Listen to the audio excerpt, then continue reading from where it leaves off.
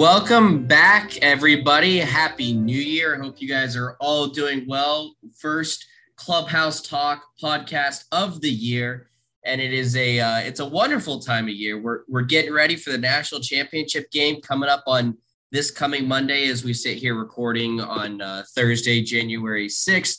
And so to bring in and talk about this game, we're going to bring in one of my favorite college football experts. You've heard him on this podcast many, many times. And let's welcome back in Brett. How are you doing today, man? I am good. I'm glad to be back. I wouldn't call myself an expert though by any means, but I am a college football enthusiast. I do love me some college football. Hey, that's a word that we can kind of you can use those words simultaneously on this podcast. Expert, enthusiast, same thing around here. We're all enthusiasts and we're our own experts. So at bare minimum, I could call you my Nebraska expert. That you could. So I know it's a cold day up there, and for you in Omaha, it's a chilly, snowy day here in Nashville. So it's a great day to sit down and do this podcast and break down this national championship game. Are you excited? I am very excited for this game. Rematch. We'll get into the nitty gritty about it here in a minute, but yeah, I'm very excited. I'm kind of sad that the Michigan Wolverines didn't get in there just to represent the Big Ten, but I think we're getting the best two teams available for this national championship. So as a college football fan, I'm happy. I think that everybody could sit there and look at that if you'd said at the beginning of the year that it was Alabama, Georgia, nobody would be surprised. There's probably a lot of really, really ticked off people around the country that don't like the SEC, don't want to continue to see the SEC dominate. But at the end of the day, you can't be mad when you get the top two teams. These two teams have the most talent. They have arguably the best coaching staffs. It is going to be a really, really good game, in my opinion. But it's exciting to get a rematch because I don't know how much Georgia had to play for in that SEC championship game. I mean, on one hand, if they won, they probably knock out Alabama. But if you lose, for them, if they lost, it didn't mean anything. They were going to get into the playoff either way, as we saw. And then you had Alabama on the other hand. They were playing for their life. They were playing for their playoff life to try and get in. So I guess we'll just start there. Do you see this game potentially looking different? Do you think that the SEC championship game is going to correlate to a lot of what we'll see Monday night? I think scheme-wise, at least for Alabama, it will correlate, but I think it's very hard to beat a team twice. And these two teams seeing each other a little over a month ago, I think they each know what they're going to do, what each other's going to do, and they obviously know their strengths. They're familiar with each other. They've played each other before.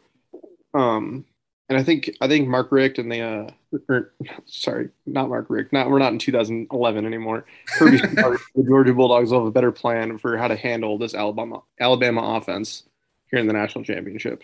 I mean, they better because it was a horrible game plan that they had in the first game. I don't know if it was just a really vanilla game plan that they didn't want to give away a lot.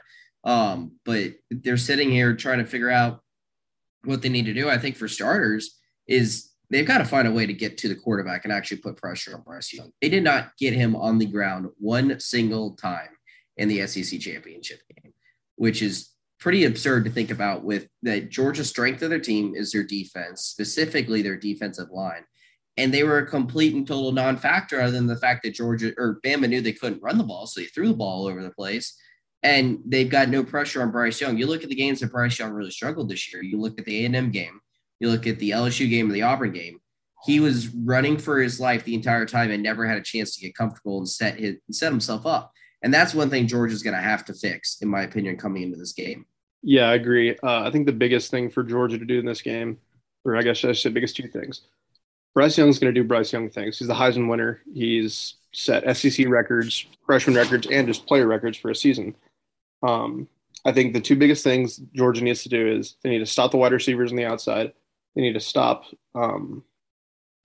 Jameson Williams on the outside. And they need to contain Brian Robinson. Brian Robinson ran all over Cincinnati's defense. And I know that Cincinnati, I know they're not the typical team Alabama sees week in and week out, but I think that Brian Robinson guy is pretty special. And you hear all the time, establishing in the run opens up plays in the pass. And if Georgia can contain Robinson to under 100 yards, I would guess, that would probably mean a lot more for Georgia's pass defense, just because they're going to force Alabama to pass the ball more. Yeah, you're going to start, if you can stop them from getting ahead of the chains on first and second down, you're putting them into tougher positions on third down, which is going to help both your pass rush and it's going to probably help your pass defense in the long run, assuming your corners are going to be able to hold up. And I think one thing, a great way that Georgia could be able to do this, if you go back and you look at those LSU, specifically the A&M game and the Auburn game, is that those teams, what they did to try and get at Bryce Young was basically they just put everybody up on the line of scrimmage. They brought all their linebackers down. They put their corners one-on-one coverage, and then they had their whole defensive line sitting up front. And Bryce Young and Bama's offensive line had no clue who was coming. If you look at the SEC championship game, Georgia they didn't really bring any exotic blitzes. They didn't line up everybody up front and then drop this linebacker this time, a different linebacker another time. And so they kind of had an idea of where the play should go before the snap happened. And that's one thing I want to see from Kirby Smart, who is a defensive-minded coach, is to be able to come up with some of these exotic blitzes and something to confuse Bryce Young. At the end of the day, he is still a freshman, or I guess, or is he a redshirt sophomore? He's a second-year player. And so who knows eligibility nowadays? I know it all gets confused. But no, I mean, they're going to have, if you want to confuse a young guy, this is what you do is you start giving him some more difficult NFL schemes to look at, some where he doesn't know where everybody's coming. The offensive line doesn't know it. They don't block everybody correctly. And then you can start playing mind games with him. He'll start seeing ghosts out there. And I think that that's one thing that their best chance, in my opinion, is starting to get themselves back into the game.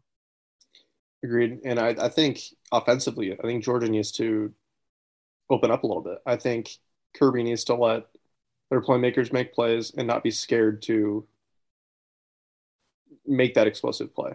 Because me and you have talked about this before. Kirby kind of does play a little bit scared, especially this quarterback play. I mean, that's why we're seeing Stetson Bennett start at quarterback. He kind of wants that game manager to be in there and just kind of run the ball for 3 yards every play or get that pass completion right across the first down line.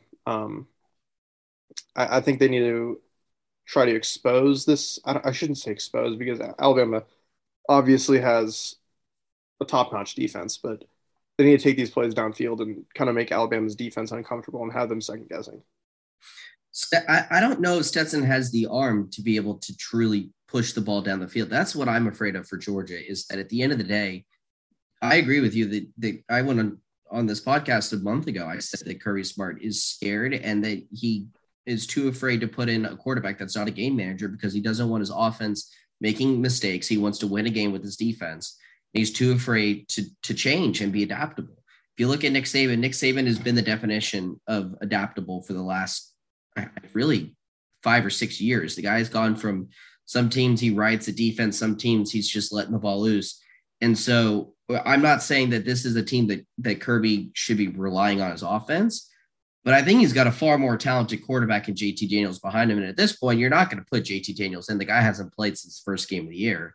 You're not going to throw him in the national championship game, but I just truly wonder if Stetson Bennett is going to be able to get the job done as Georgia's quarterback. I don't know if he can put up the points because at the end of the day, I'm convinced Bama is going to score 28 at the end of this game, and I don't know if Stetson can put up 30 on Bama.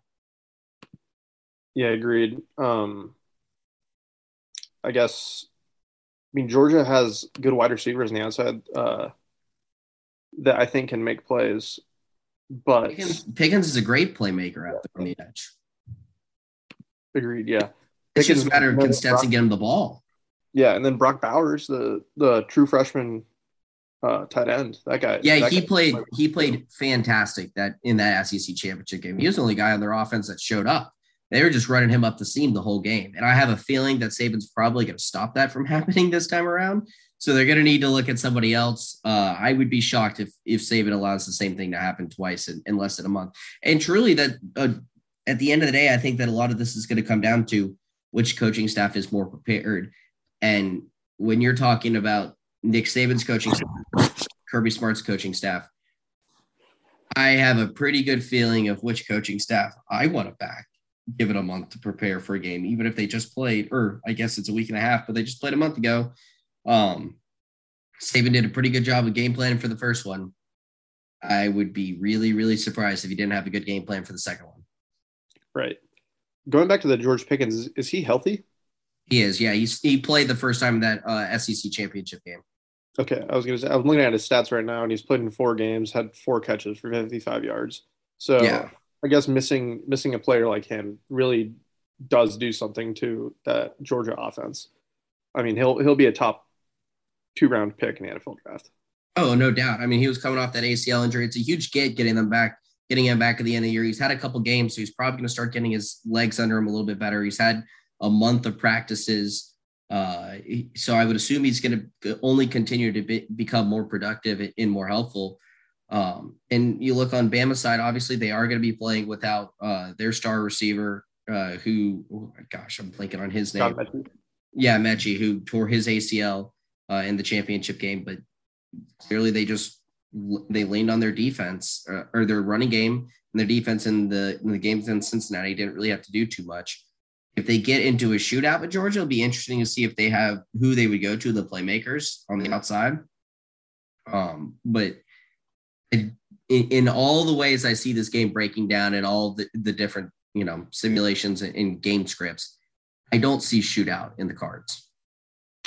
I don't either, but Alabama, I mean, as we've seen in the past probably 4 or 5 years, they have receivers upon receivers. They have playmakers that are 3-4 positions down in the depth chart. They're just so stacked at wide receiver, especially on the outside, that I don't want to say it doesn't matter that John Mechie isn't playing because he's obviously a special player, but I think they're going to be able to fill that role pretty easily. Oh yeah, I mean the talent level of Alabama in Georgia also at the same time is absolutely ridiculous. If you look back at the Alabama Cincinnati game, Cincinnati has 2 players on their roster that were top 150 recruits coming out of high school. Alabama had a top 150 recruit lead their team in passing, rushing, receiving, tackles for loss, and sacks in that game against Cincinnati. Their entire team is stacked with these guys in the top 150. And you're looking at a team like Cincinnati who's got 2 on their whole roster. And you start trying to wonder, why can't Cincinnati hang with an Alabama? That's why right there. I mean, at the end of the day, you've got to have the talent. You have to have the Jimmys and Joes before you even worry about the X's and O's. Right. For me, I look at it as between coaching, Bama has a better quarterback play, and I think there's a psychological battle here of Kirby Smart and Georgia just haven't been able to get past Alabama in forever. I'm taking Alabama right now. I just do not see it changing. I know it is tough to beat a team twice in a month, let alone in the same season, but I'm going to ride with Nick Saban this week. I'm going to as well. Like you said, they have dudes on every position on their team, 3 spots down on the depth chart. I just think they're too talented, and I was a player that was kind of hating, or I was a fan that was kind of hating Alabama a little bit early in the season. Oh, I was hating on them too. I was watching them and I was like, this is not the same Alabama team. They had that struggle. They struggled the second or third week with Florida. Frankly, they didn't play all that super impressive against Tennessee when they played them.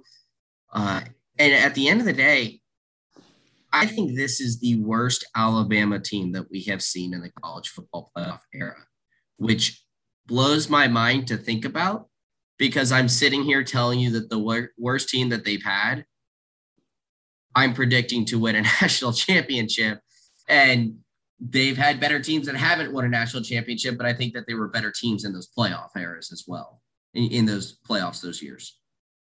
Yeah, in some ways you could say this is kind of a down year for college football as a whole, which is a little surprising because of the amount of players that came back for their extra year of eligibility. But I just think college football is changing so much with the transfer portal and NIL, and just all the different factors that are going in, the extra years of eligibility, which I don't think necessarily is a bad thing. I think was just kind of a weird year. I mean, talking about this game, we're saying we're both favoring Alabama, but Georgia is a 2.5-point favorite. What do those people in the desert know, Brett? They know nothing. Yeah, I don't understand it. I don't get it either. I think they were 7-point favorite or 6.5-point favorite in the SEC championship game. They get their doors blown off, lose 41-20. I think the score was something like that, or 41-24.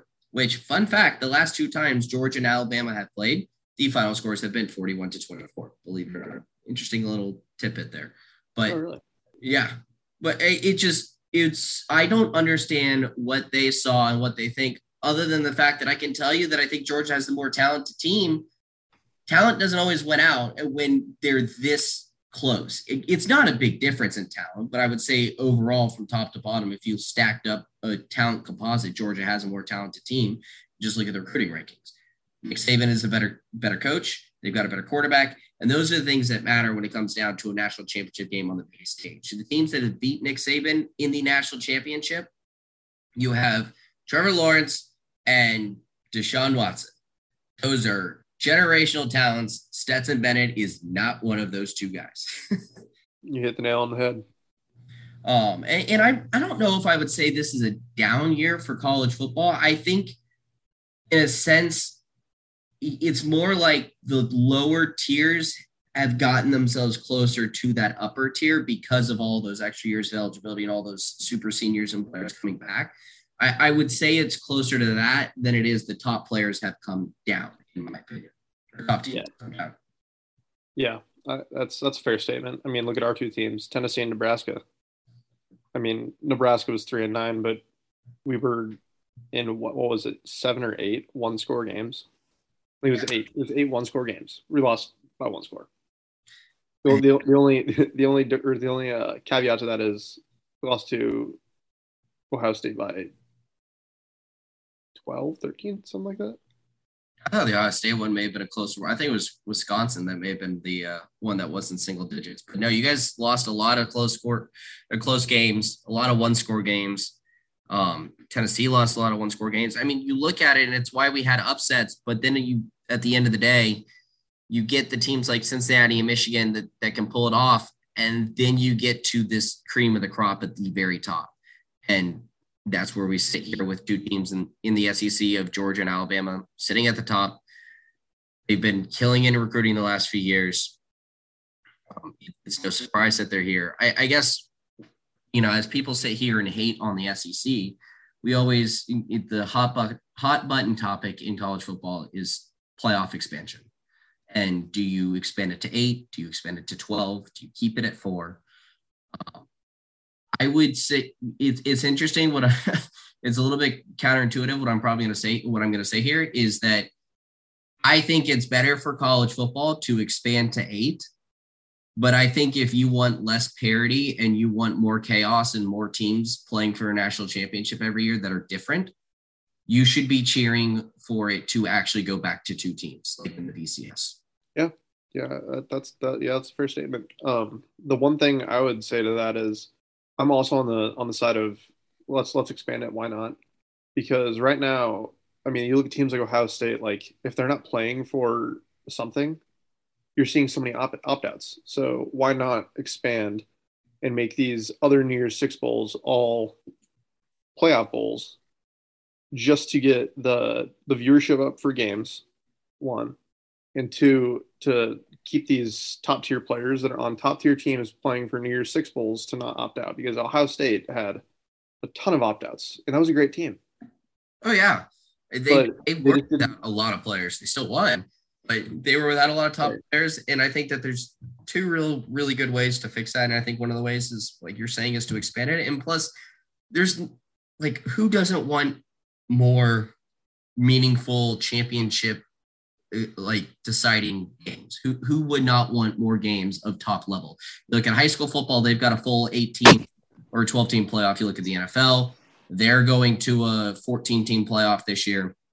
So It's on both of those levels, but at the end of the day, that the people that hate watching the SEC run it every year, those are the people that I think should be wanting to go to two teams. Because you look at it this year, we would have had Michigan and Alabama would have been your national championship game. Now that would have been a rout, but you would have gotten different teams. You would have gotten a lot more. You would have gotten Notre Dame in previous years. You could have gotten a little bit different taste over the years. It would have been less SEC. But I am one for expanding it, and I think it's just because at the end of the day, no one. If you're a fan of college football, you should want more games that mean a lot, and more playoff games will keep more teams interested through the year. If you lose early, your whole season's not over. You can go on a long winning streak, win 8, 9, 10 games in a row, get to the end of the year, and you're playing for a spot in the playoff as a 10th, as the 10th team in the country, instead of sitting there at number 10 and being like, well, we can play for a New Year's Six Bowl if we keep winning, but it's not going to get us into the playoff. Right. And you'll hear a lot of people make the argument that, well, let's use Alabama against Cincinnati for an example. Lower tier teams such as Cincinnati getting into the playoff is just going to lead to blowouts, and no one wants to watch that. Well, another example here in Nebraska, we have a 16-team playoff for our high school football, and the number 1 seed Bellevue West team chock full of Division I talent. I think they have 10 guys going Division I, playing SEC, Big 12, Big 10 football, and they were upset first round by the 16 seed Omaha North, who was not a good team. And I know it's high school football, and it's high school and college is just so much different. But just seeing those Cinderella stories, like, I mean, it's why you play the game. At the end of the day, anything can happen, and if you get a couple breaks, I mean, that's why you want to see it. And for the people that say Cincinnati didn't deserve to be there, and because they got blown out, go look at. Okay, you're going to say Michigan didn't deserve to be there because they got blown out by Georgia. Are you going to sit there and say in years past that Clemson didn't deserve to be there when they played Alabama, got blown out? Michigan State didn't deserve to be there, and they got blown out. Like, there have been blowouts every single year. I think the average margin of victory in a semifinal game right now is like 17 points. They've never been close. I think we've had one good semifinal game, and that was the Oklahoma-Georgia Rose Bowl in 2015, 2016. Or I think, no, I guess 2017. Yeah, 27, beginning of 2017. Or sophomore year of college. Yeah. So that was, I think, the only good playoff game that I can truly remember to my recollection. After that, the rest of them have been meaningless in all blowouts in one way or the other. And so I can't sit there and tell you that Cincinnati wasn't one of the 4 best teams in the country. I still believe that they were the 4th best team in the country, deserved to be there. Problem is, they just don't have the talent to keep up, and that's okay. It's not always going to be fair. There are better teams. Right. And kind of switch over to a different gear. I think the transfer portal is going to help out a lot with that, because there are going to be guys on teams like Alabama and Georgia who don't want to wait their time. And we've already seen this. Don't want to wait their 2-3 years to get on the playing field. And they're going to want to transfer early to a lesser program that they can play right away. And who's saying teams like Cincinnati, who's now going to the Big 12, can't get those high-level transfers to come in and play right away and contribute and make those teams more competitive? The transfer portal the last, I guess, week or this year has been absolutely insane. There have been 1,480 players that have transferred in the FBS that have gone into the transfer portal this season. Basically 1,500 players are going to attempt to switch teams. Now, some of them will end up going back to their original teams. It is what it is, but that's going to continue to keep a lot of these guys and a lot of teams competitive, because you can rebuild programs faster. If you can get some good transfers in from lower programs, it's going to start to look a lot like college basketball has. Honestly, you look at what college basketball has been for the last couple of years of guys that are bringing in a transfer for 1 year, and kind of mixing and matching it with some young, good talent and then some senior laden players. And those have been a lot of the teams that you've seen make deep March Madness runs. They go out, the coaches find that one player on their team they're missing, whether it be a shooter or a big man, something like that, bring them over from a smaller conference, and then they go make their run with that. And because you maybe missed out on a recruiting cycle on bringing in a good one, or a player you recruited kind of busted. So I think the transfer portal at the end of the day is actually going to be a good thing. I know a lot of people hate it. I just think it's going to actually create a lot more competitiveness across the entire college football landscape. Yeah, to your point with the college basketball thing, like I'm a college basketball nut. Like I Yeah. love basketball. And a team like Kentucky, they were not good last year. They didn't make the tournament. I don't even know if they had a winning record last year, to be honest. I don't think Um, they did. I know they didn't make the tournament for the first time in God knows how long. yeah, well, they got a transfer, Oscar Sheboy from West Virginia. Probably not a super common household name unless you're really a big college basketball fan, but he's averaging 15 and 15 this year, and Kentucky's 11 and 2. Like Yeah. these transfers, a lot of the times make a huge impact, and maybe it doesn't work out at your first stop. Who's saying a good transfer player maybe just didn't get the right chances at his first college, or maybe the team wasn't a fit. I like it. You I see don't, you see coaching changes all the time, whether it be head coaching changes, offensive coordinator, defensive coordinator, your position coach changes. All of these things can affect how somebody develops and plays because you bring in somebody else and they could run a completely different scheme than what you are good for. And you're not going to be successful in a scheme that's not built around you. So then they get their opportunity, go somewhere else, and then they can go thrive there. Just because if Adrian Martinez went and lit it up somewhere, I wouldn't blame that on Nebraska's poor coaching. I would just say that, okay, it reached, that is what he was able to do in Scott Frost's system, which may not be the best system for him. It doesn't have any knock on what the coaching staff did.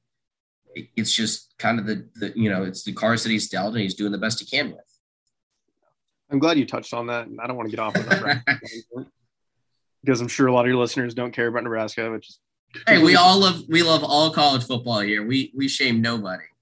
But Adrian Martinez was given every chance in the world to be good at Nebraska, and I think our quarterback coach position, Mario Verduzco, kind of hindered his development. I mean, he was better as a freshman than he was as a junior. I mean, his senior year wasn't bad. I don't think us being 3-9 this year was on him. I think that was on our special teams. But him transferring to what I'd consider a lesser program, Kansas State, they're going to play lesser competition in the Big 12 than in the Big 10.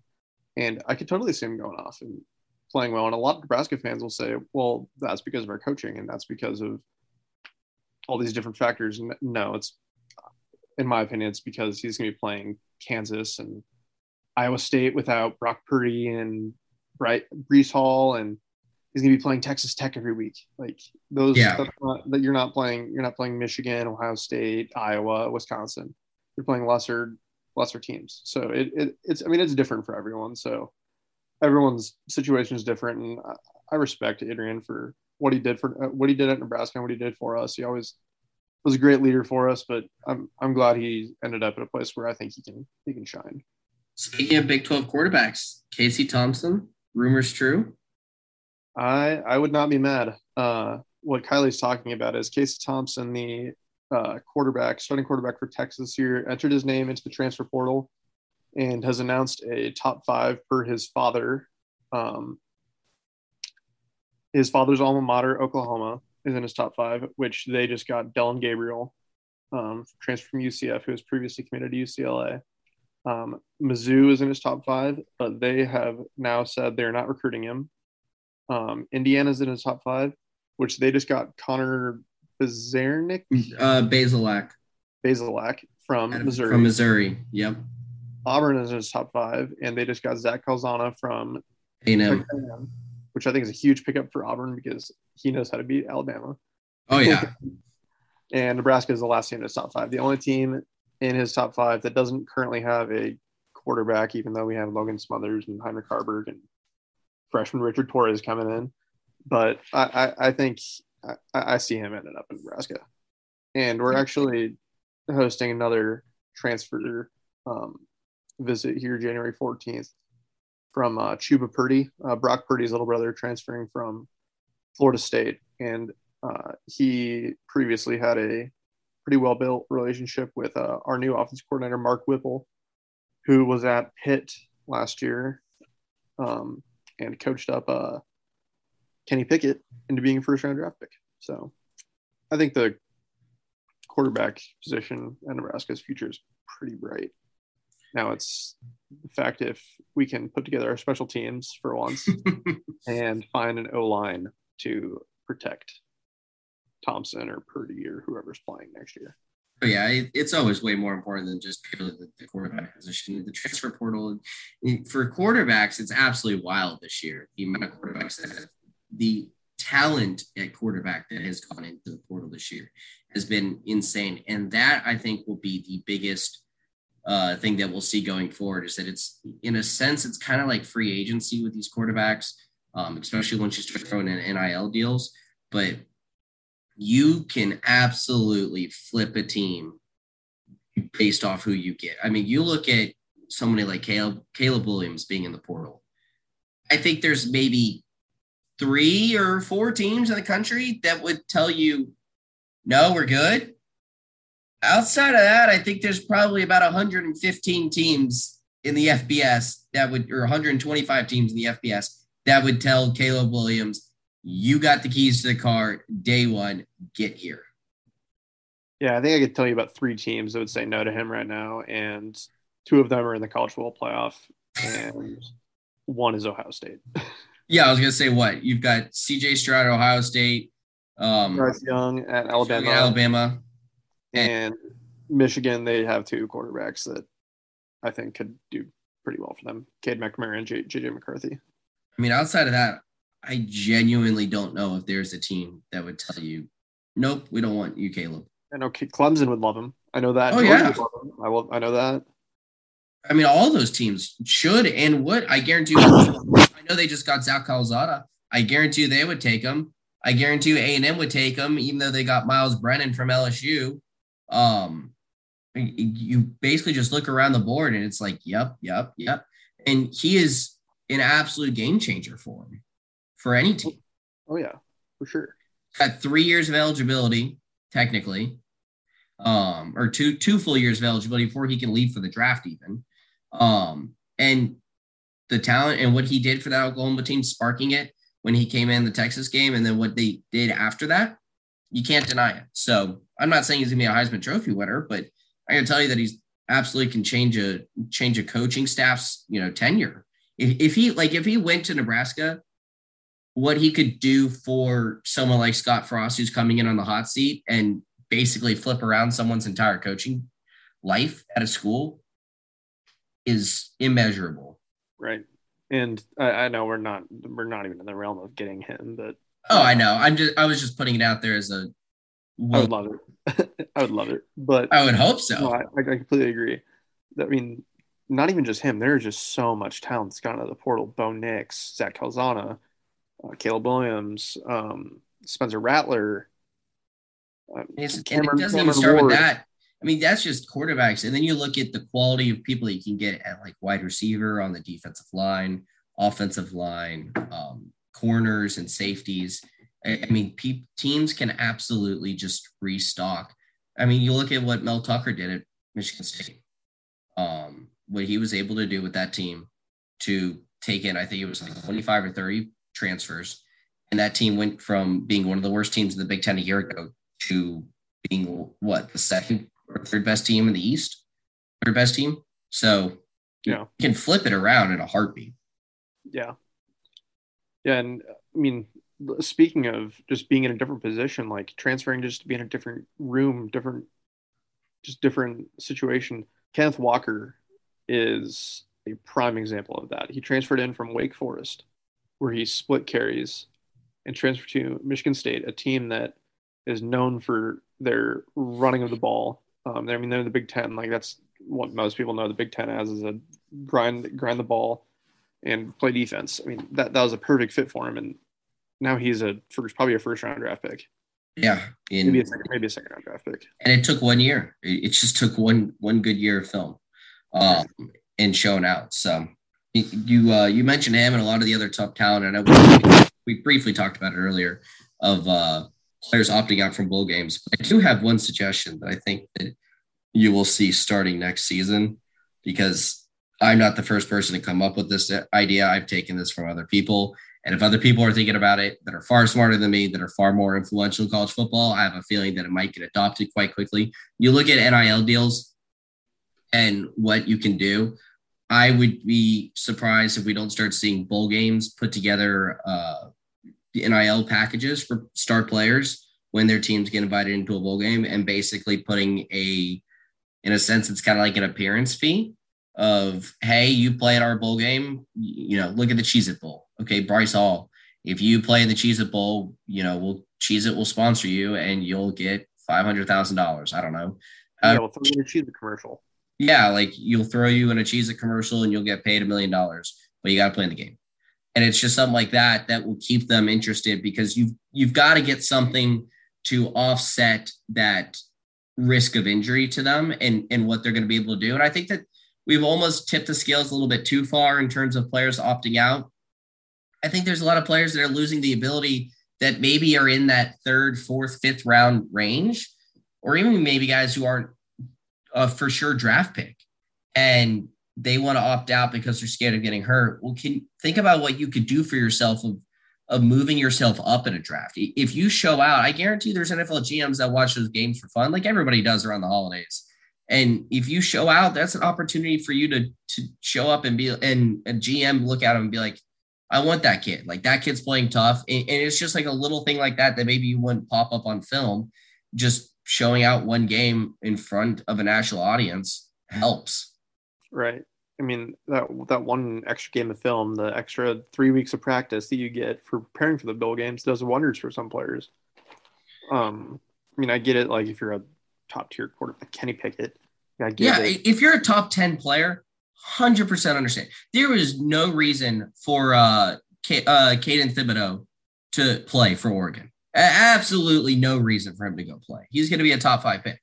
But other players, you can't tell me that all the players on Ohio State, like some of those wide receivers, you can't tell me that those guys couldn't have improved their position. Yeah, there's a big difference in moving from being the 30th pick player to being the 15th pick player. That's a big difference in a signing bonus. Yeah, like Garrett Wilson, he's a wide receiver at Ohio State. I mean, he was their wide receiver 3 this year behind Smith and Jigba and Chris Olave. He's probably a second or third round draft pick. If he would have gone into the Ohio State's game and put up Jackson Smith and Jigba's numbers, he would have put his name in the first round. 100%.